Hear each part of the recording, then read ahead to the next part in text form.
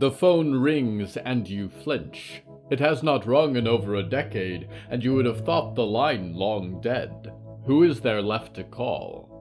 It rings again and you snatch it up and hold it in both hands. Hello, you say. Who is this? The answer puts a tremor in you. Yes, I still read scary stories, you say. And again, who am I talking to? You are losing feeling in your fingers, and the blood leaves your face. The voice on the phone waits for an answer. You are dead, you say, and the words bleed from your mouth. I went back for you, you and Mom, and you were both gone. Tears fall down your face like broken glass. The light on the receiver flickers, and you know that his voice will soon be gone. You interrupt to say that you forgive him, although his apology comes too late, that you went on to have a better life, that you are safe and happy, and hello from your partner, hello from your home in the shadows, hello from the Hollowoods.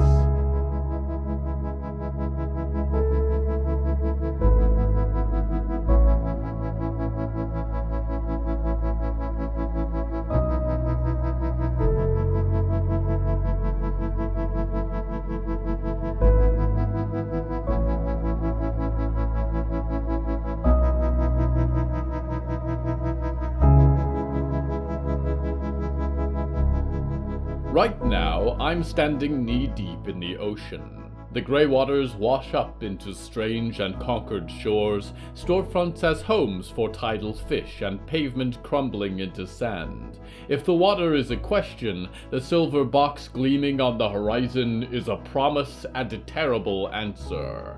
The theme of tonight's episode is threats.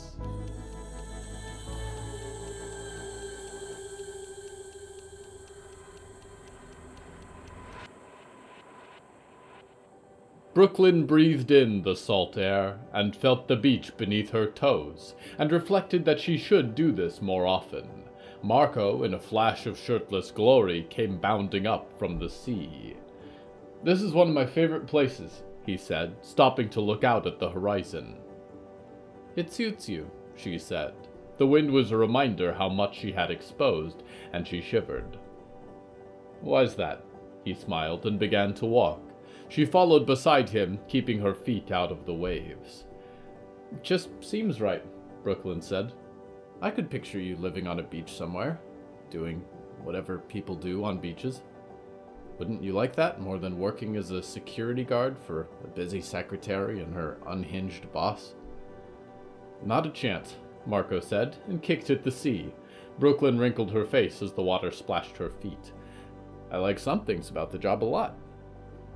"You mean like dealing with the ghosts and huge bugs and sudden trips across the country and corporate politics?" "None of the above," Marco said, and stopped her and put a hand on her shoulder. There was a sparkle in his eyes that rivaled the ocean's. "It's the company food, obviously." She pushed him lightly, although she'd have trouble budging him if she put all her strength into it. "I do worry about it all," Brooklyn said quietly. "The lady has been beastly lately. I'm sure you know. This Melanie has her all—" "Hey, I know it's been a while since your last day off, so maybe you forgot the rules," Marco said, waving a hand. "No work stuff for once." Brooklyn nodded and sighed. That left her with a blank slate. What else to talk about? She used to have hobbies. Where had those gone? She hardly had time to sit and think lately. "Sure. How are you liking Box Andromeda? Do you miss your partner in Orion?" Marco shrugged and sat down on the shore, legs in the waves. "This will sound silly, but Andromeda is homier than Box Orion. The local dreamscape is very different, more laid back. I notice everyone's a little scared of Lady Ethel." "Isn't it like that in Box Orion?"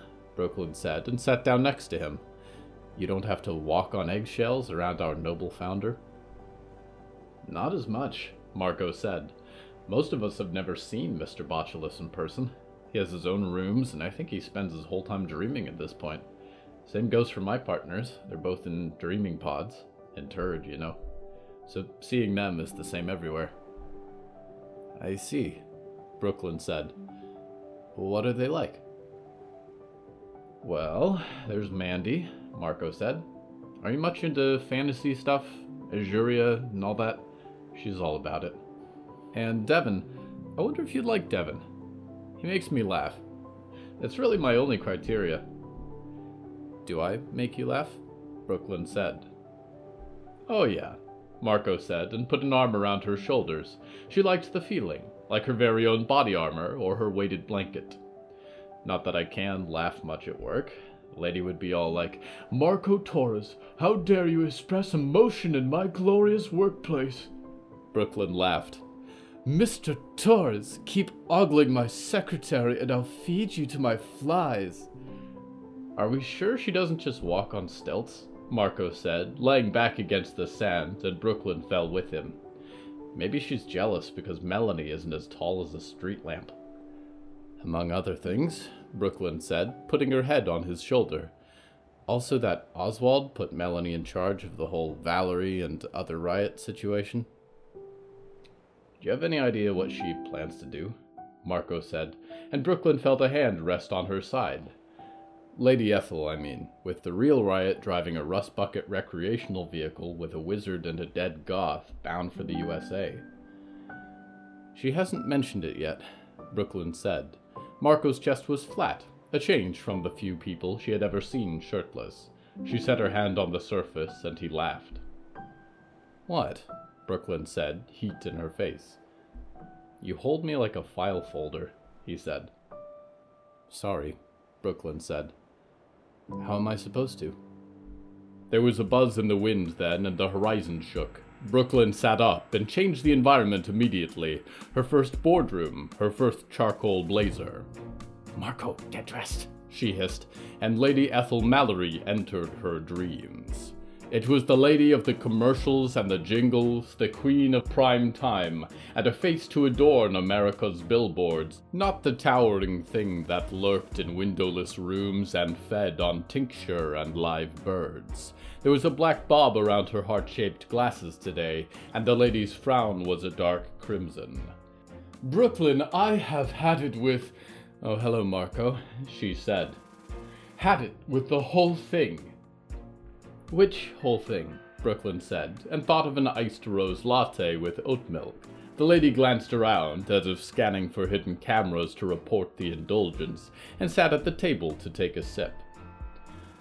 Marco, if you're going to be part of my inner circle, you might as well know, the lady said. Anderson Faust is a disgusting little beetle of a man.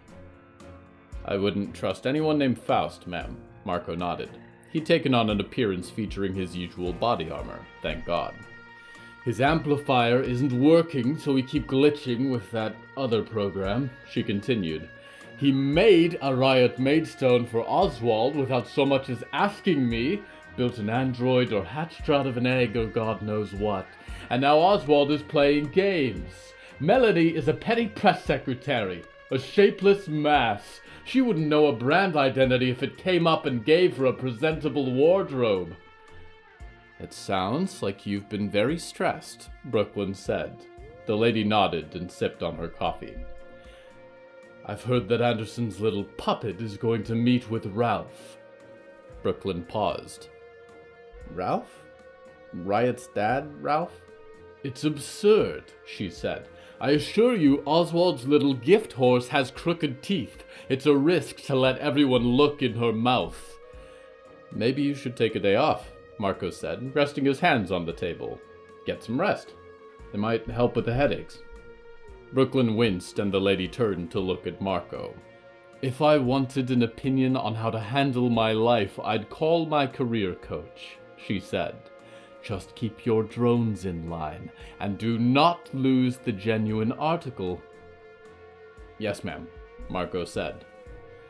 The lady groaned and laid back in her chair. I've got a State of the Union in 10. Do I look all right? The reference to your iconic period is great, Brooklyn said. Maybe change to the hat from the 2022 spring collection? Good eye, the lady said, and was gone. Marco leaned on the table and half smiled. Is it too late to go back to the beach? I should go run damage control, Brooklyn said. Thank you for the morning, Marco. He looked away from her and was gone too. Brooklyn rose from the chair to watch the skyline of her younger years. The traffic passed below like an ocean of light, flowing into a world that still made sense.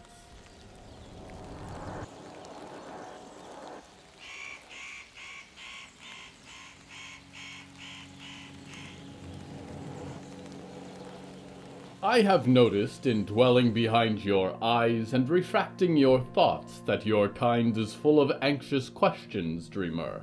What if they mean me harm? What if I lose what I love? What was that sound? Where do I sleep tonight? And is this water contaminated with black rain or very contaminated? The world around you does not ask these questions. It stirs half on the edge of awakening and stretches out to reach for new soil. The watching trees document the changing of the season, and the animals make their dens and nests, and the hallowed are bestowed their gifts in dark groves and sunlit fields.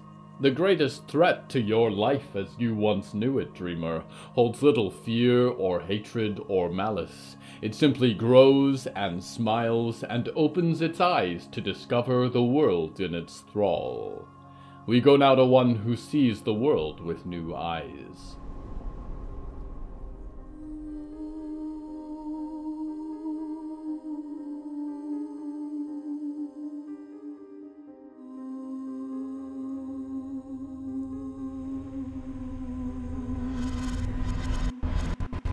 Riot looked up in awe at the city around her. The buildings reached up to consume the sky, their heights lost in the rain clouds. The lights were glaring in the rain, bleary red and blue neon streaked past her. Faceless crowds marched on all sides, shadows of an older New York City, phantoms walking forever on Broadway. The diner was clearer than everything else, with half an electric guitar blazing 3 stories tall. With a blink, she was inside, and her umbrella and raincoat relegated out of existence. The inside didn't match the outside, she thought. Worn booths lined the windows, and another faceless figure in a pink dress brewed coffee at a bar in the center, and Riot's wet sneakers squeaked on the checkered floor. The tables were empty save for one in the middle, where a half-empty soda sat in front of a shiny man with a goatee. His hair looked as if it had been stolen from a 70s glam rocker in a monsoon, and he wore a black leather vest dotted with patches. He stumbled out of the booth as Riot entered and stared wide-eyed at her. "Oh my God," he said. "My kid grew up so cool."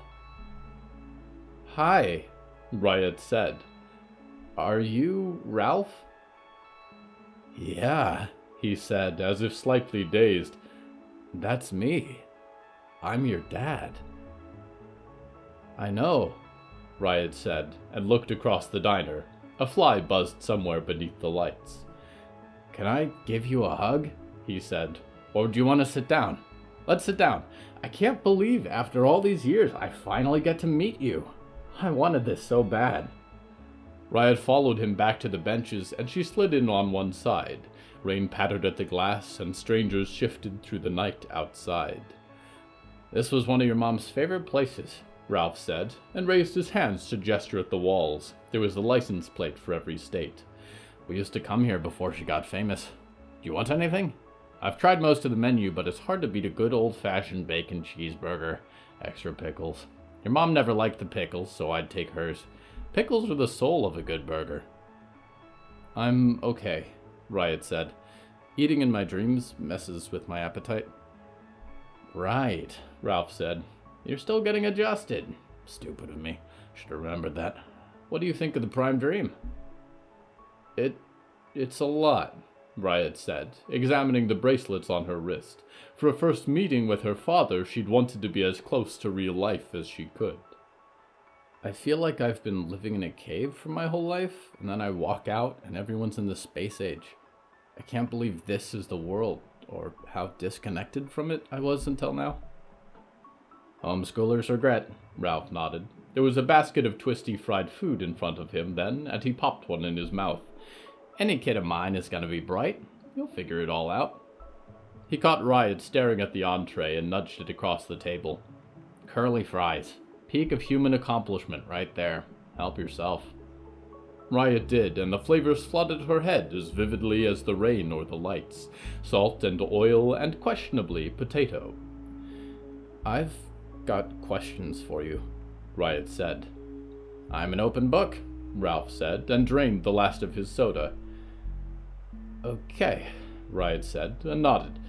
First, there's a lot of things I don't remember, but you're barely in my journals, and Mom doesn't talk about you. Why is that? Val doesn't talk about me? Ralph said, genuine hurt passing under his pierced eyebrows. Maybe it's 'cause I was the only guy she ever dated. Bad for the reputation. That was one of my other questions, Riot said, but I don't think that's the only thing, is it? Well, she and I ended on a bit of a bad note. Which was? Heavy hitters off the bat, Ralph said, and slumped down on his bench. Basically, the world ended, right?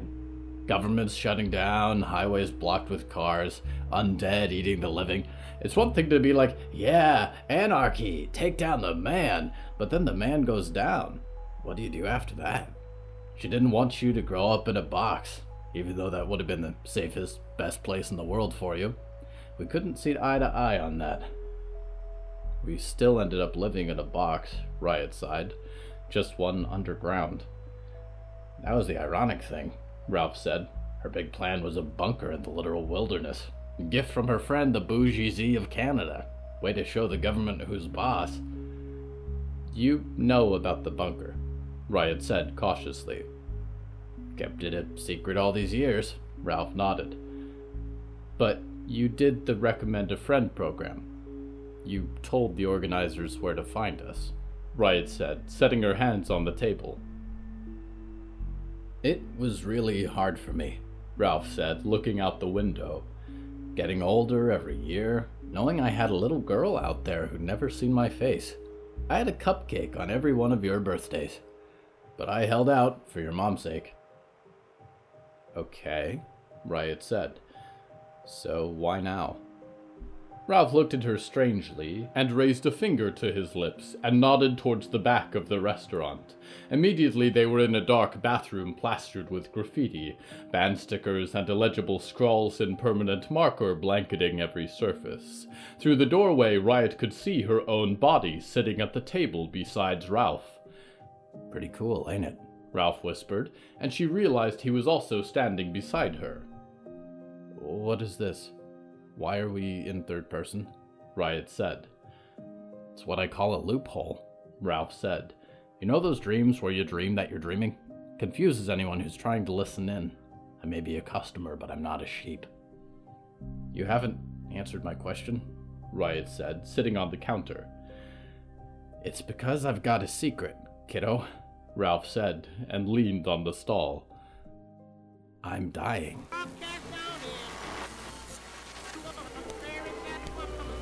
This is Lady Ethel Mallory, speaking on behalf of the Botulus Corporation.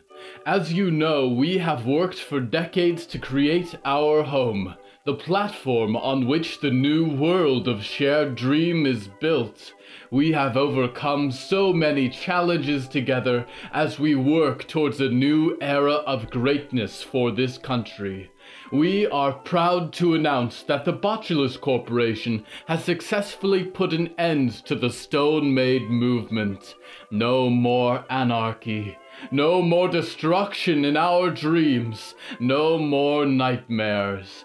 To any former Stone Maids listening to this broadcast, we are glad that you had a change of heart. We are glad that you have realized how valuable this life we have built together is, and we are glad that you can now help us to rebuild what you have damaged.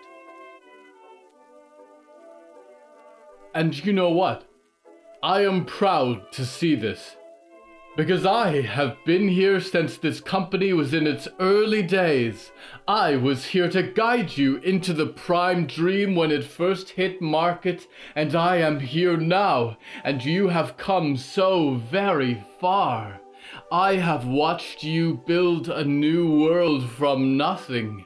The crisis is over, and you can rest peacefully at night, knowing that I am here for you and every member of our happy dreaming family. No one comes between you and I. I have a legacy. I have... This is Nickignick, 100 Eyes in the Dark, watching in the night, who sits by the gates, sight in all shadows, the loyal host, keeper of the flame of nightmare, guardian of all who dream, with a special announcement on behalf of me. Whenever Lady Ethel Mallory speaks, I am bored and annoyed at the same time. We return now to Riot Maidstone. Dying? Riot said. She was just getting used to the idea of having a dad. From what? I'm not sure, Ralph whispered, and looked at her with harrowed focus. But my tummy feels weird, like, all the time. Riot stared at him for a moment, waiting for dots to connect. And that means you're dying. Ralph nodded sagely and scratched at his chin. My health checks show up all green, but I still feel weird. If I was fine, I would feel fine. So they've got to be hiding something from me. I bet it's heart disease. But I thought, wow, suddenly life seems so short and fragile. And more than anything else, I wanted to get to meet you. You waited way too long, Riot said. It took a weird feeling for you to get me out of my mom's kidnapper doomsday bunker? Ralph put his hands in his hair and took a step back, bumping into the door. Listen, I know I should have done it sooner, but I thought your mom would kill me if she found out. Wait, Riot said, staring at the floor for a moment. The memory apparently included a lot of stains on the tile. Does she know you were the one who called the reunion organizers? Don't think so, 'cause I'm still alive, Ralph said, pointing to his chest. I don't think she'd be happy to see me anyway, though she has aged so well. Holy smokes. Gross, said Riot. So, how much time do you have left? Ralph shrugged. No clue. But at least now I can die happy because, wow, you're like a little Valerie and a little me, all wrapped together into one thing like a bacon burger omelet. A tear dripped down his face and into the thin line of red hair attached to his goatee. Why didn't you come to see me for real? Riot said. The question surprised her a little. I know this is how people talk now, but you're my dad. Ah, you don't know about that, huh? Ralph said and stuck his hands in his pockets. It takes weeks, months even, to adjust after getting out of a dreaming pod, you know? It's risky, too. They're supposed to keep you fresh until the expiry date. I haven't been out since I got in. Your body gets used to it. Right, Riot said, and leaned back against the grubby mirror. But why do that instead of the, I just use a little visor they gave me? Because you've still got to wake up and do stuff, Ralph said. Everything I hated doing. Cooking, cleaning, laundry. Worst of all, that feeling, you know, the one when you just, can't find the energy to get out of bed, but you know that your girlfriend is gonna be back in 3 hours and all you had to do is tidy up, but you just can't move. I don't feel that anymore. I do what I want when I want it. It's not a half bad way to live, especially when the world outside sucks. What can you tell me about the Stonemates?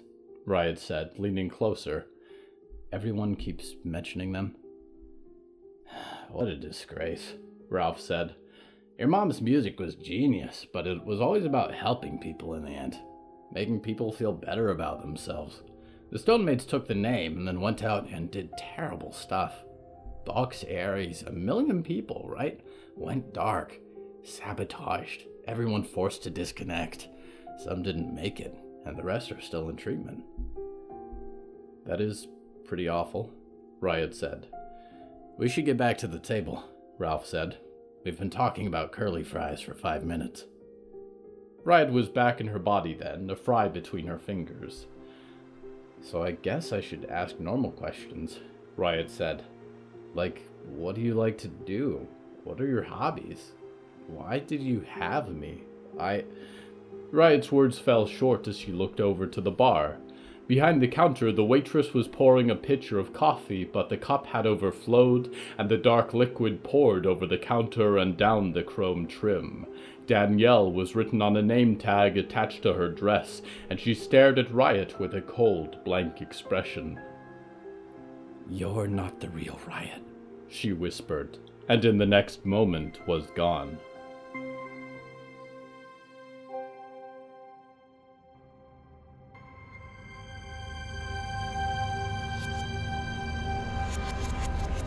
There is no shortage of danger among the stars, and there are even those that would dare to raise hand or sword or millions of teeth against the Council of Heavens.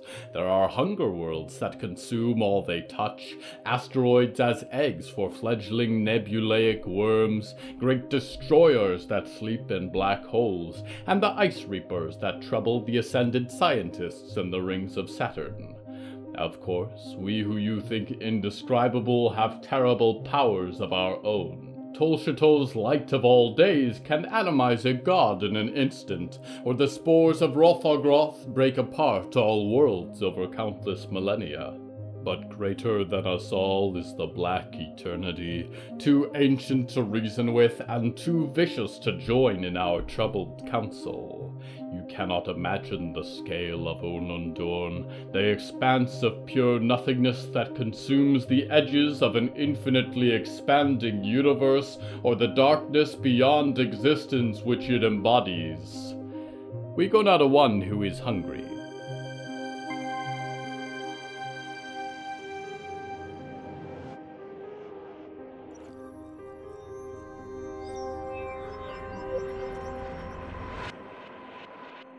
Jedediah, watch over your sister, Kellyanne Wicker called. Jocelyn, keep the house under control while I'm gone. She straightened her dress collar and fixed the gray bonnet. It was dignified, she thought, fit for a Sunday service. Yes, Mother, the murmurs came back. She made a mental note to mention attitude during the next family Bible study, and made for the door. James was waiting outside, practically a child himself.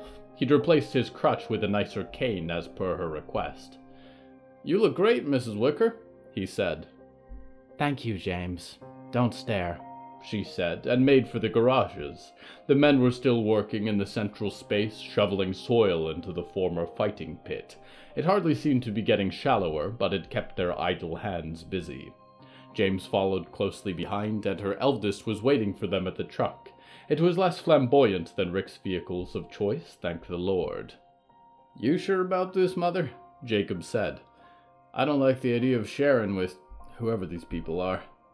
And hey, nice stick, Buck." "Call him James now," Kellyanne said. "That's why we're driving out, to see if they can offer what we need. Now, get ready to go." Jacob glanced at the back of the truck. There was a bit of a squirm from beneath the burlap. The vehicle parked beside them was larger by far, chains crossing its tarps. Precaution was simply how you had to proceed when negotiating, and she was not about to go meet the world without leverage. The drive was longer than she expected, and she spent most of it with her hands clasped and eyes closed, feeling the sun flicker on her face. "Please, Lord," she prayed, "give us what we need to survive. Give us bread for my children to eat. Deliver us from this plague of frogs and the moon of blood." She thought for a moment that she might pray for a second chance at the rapture, but it was selfish to request a savior when she herself had been left behind as a witness.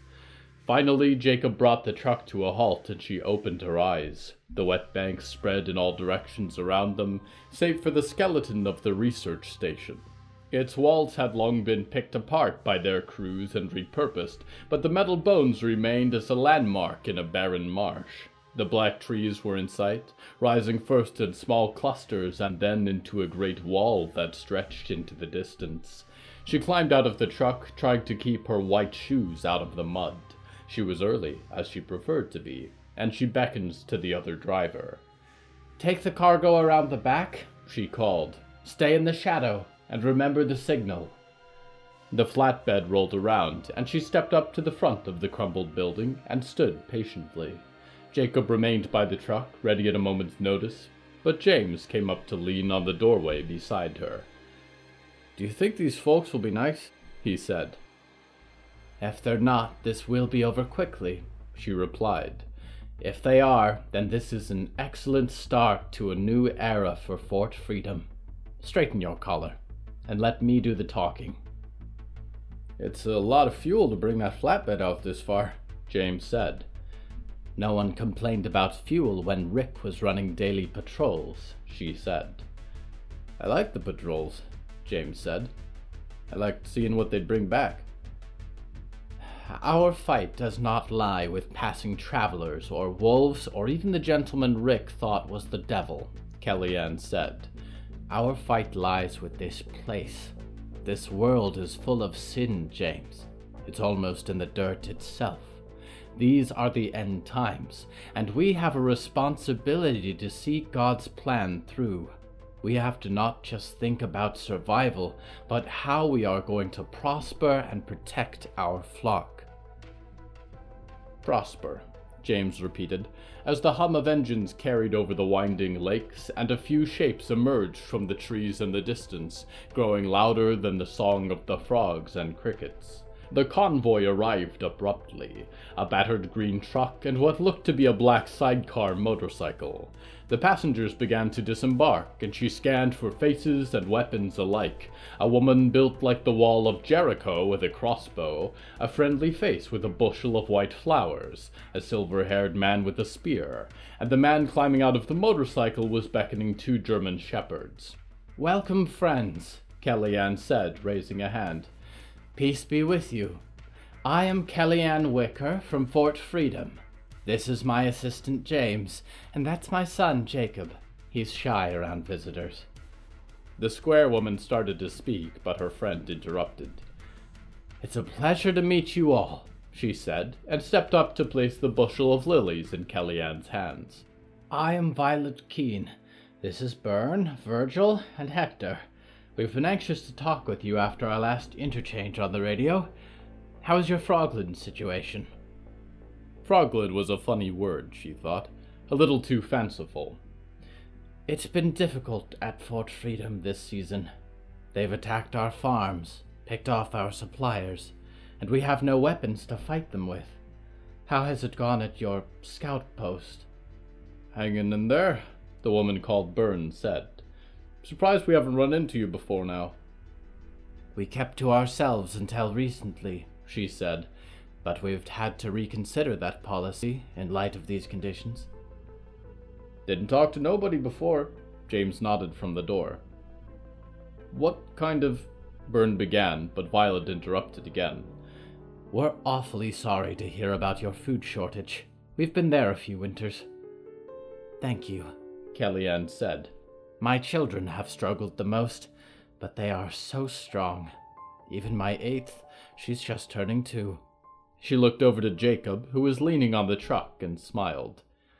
"You have 8 children," Violet breathed. "And you still find time to lead Fort Freedom." "It's not easy, but it's the work I'm called to do," Kellyanne said. "My husband passed on and left it in my hands." "And our last boss got kicked out," James said. "He went wild." "Yes," she said, and shot him a look of reproach. "Which is why I think we must make friends out here if we're going to get through the spring." "What's the population of Fort Freedom?" Virgil said. His cowboy boots had dirt caught in the spurs. "Nearly 500, she said. "Forgive me a lie, Lord, if it spares the lives of those who might attack us." The man standing with his dogs had not spoken, and her smile did little to soften his flint-eyed stare. "And you didn't bring any more with you today?" Byrne said. We didn't want to alarm you for peaceful negotiations, Kellyanne said, and held the lilies a little tighter with one hand. With the other, she prepared to signal for her security. Byrne and Virgil alike were burning holes through her head with their eyes, and the one named Hector still had not moved. I'm sure there are lots of logistics we can talk about, Violet said, stepping forward. But if you're open to an alliance of some kind, we'd be more than happy for friends up in these parts. There are children at the scout post too, and I like to think we can still make a good life for them. You truly are sent from the Lord, Kellyanne said, and met Byrne's gaze with polite victory. Anything you can spare would go such a long way, and we have many talents in our community. I'm sure we can be helpful to you. Let us know what you need. Excellent, Violet said, and put her hands together. I'm sure we can spare a little to help some friends in need. Let's find somewhere to sit and talk about details.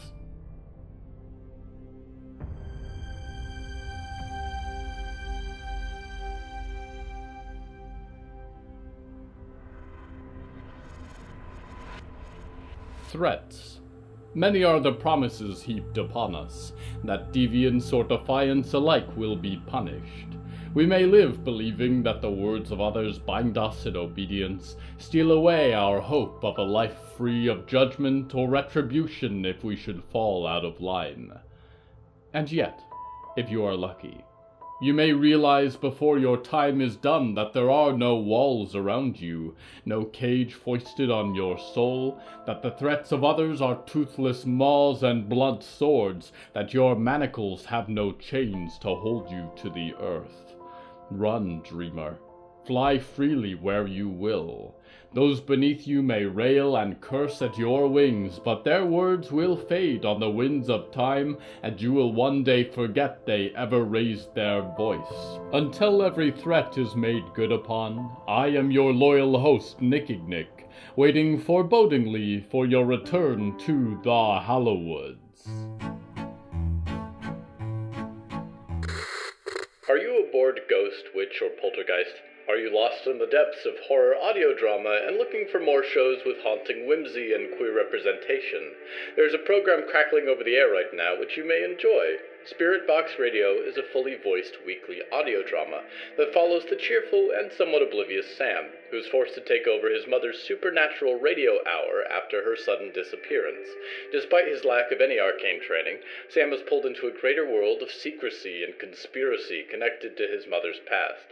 Spirit Box Radio is produced by Hanging Sloth Studios and was the 2021 People's Choice Award winner for Best Fiction Podcast. Tune in anywhere you're listening to this show, or visit them at hangingslothstudios.com. Hello from the Hallowoods is written and produced by William A. Wellman. Hello, that's me. If you enjoyed this show, please don't forget to follow it and share it with a friend. The bonus story that goes with this episode is called Deep Cut, and is available on the show's Patreon at patreon.com/Hallowoods. Because we operate without ads or sponsors, our supporters are all that keeps this show going. Plus, supporters get weekly bonus stories, behind-the-scenes content, exclusive merch, and even more. Merchandise and episode transcripts are available at hellofromthehallowoods.com. You can even find us on social media at The Hallowoods. Music was used under license from Artlist.com. Our opening theme is Forest Overture by Yehezkel Raz, and the closing theme is Farewell by Malbal Sitzman and Matan Efrat. Until next time, dreamers, if someone tells you to leave a backwoods town with a mysterious past, listen to them. The community may have a great secret corn cult, but you're going to find it difficult to make new friends in such a closed-off environment.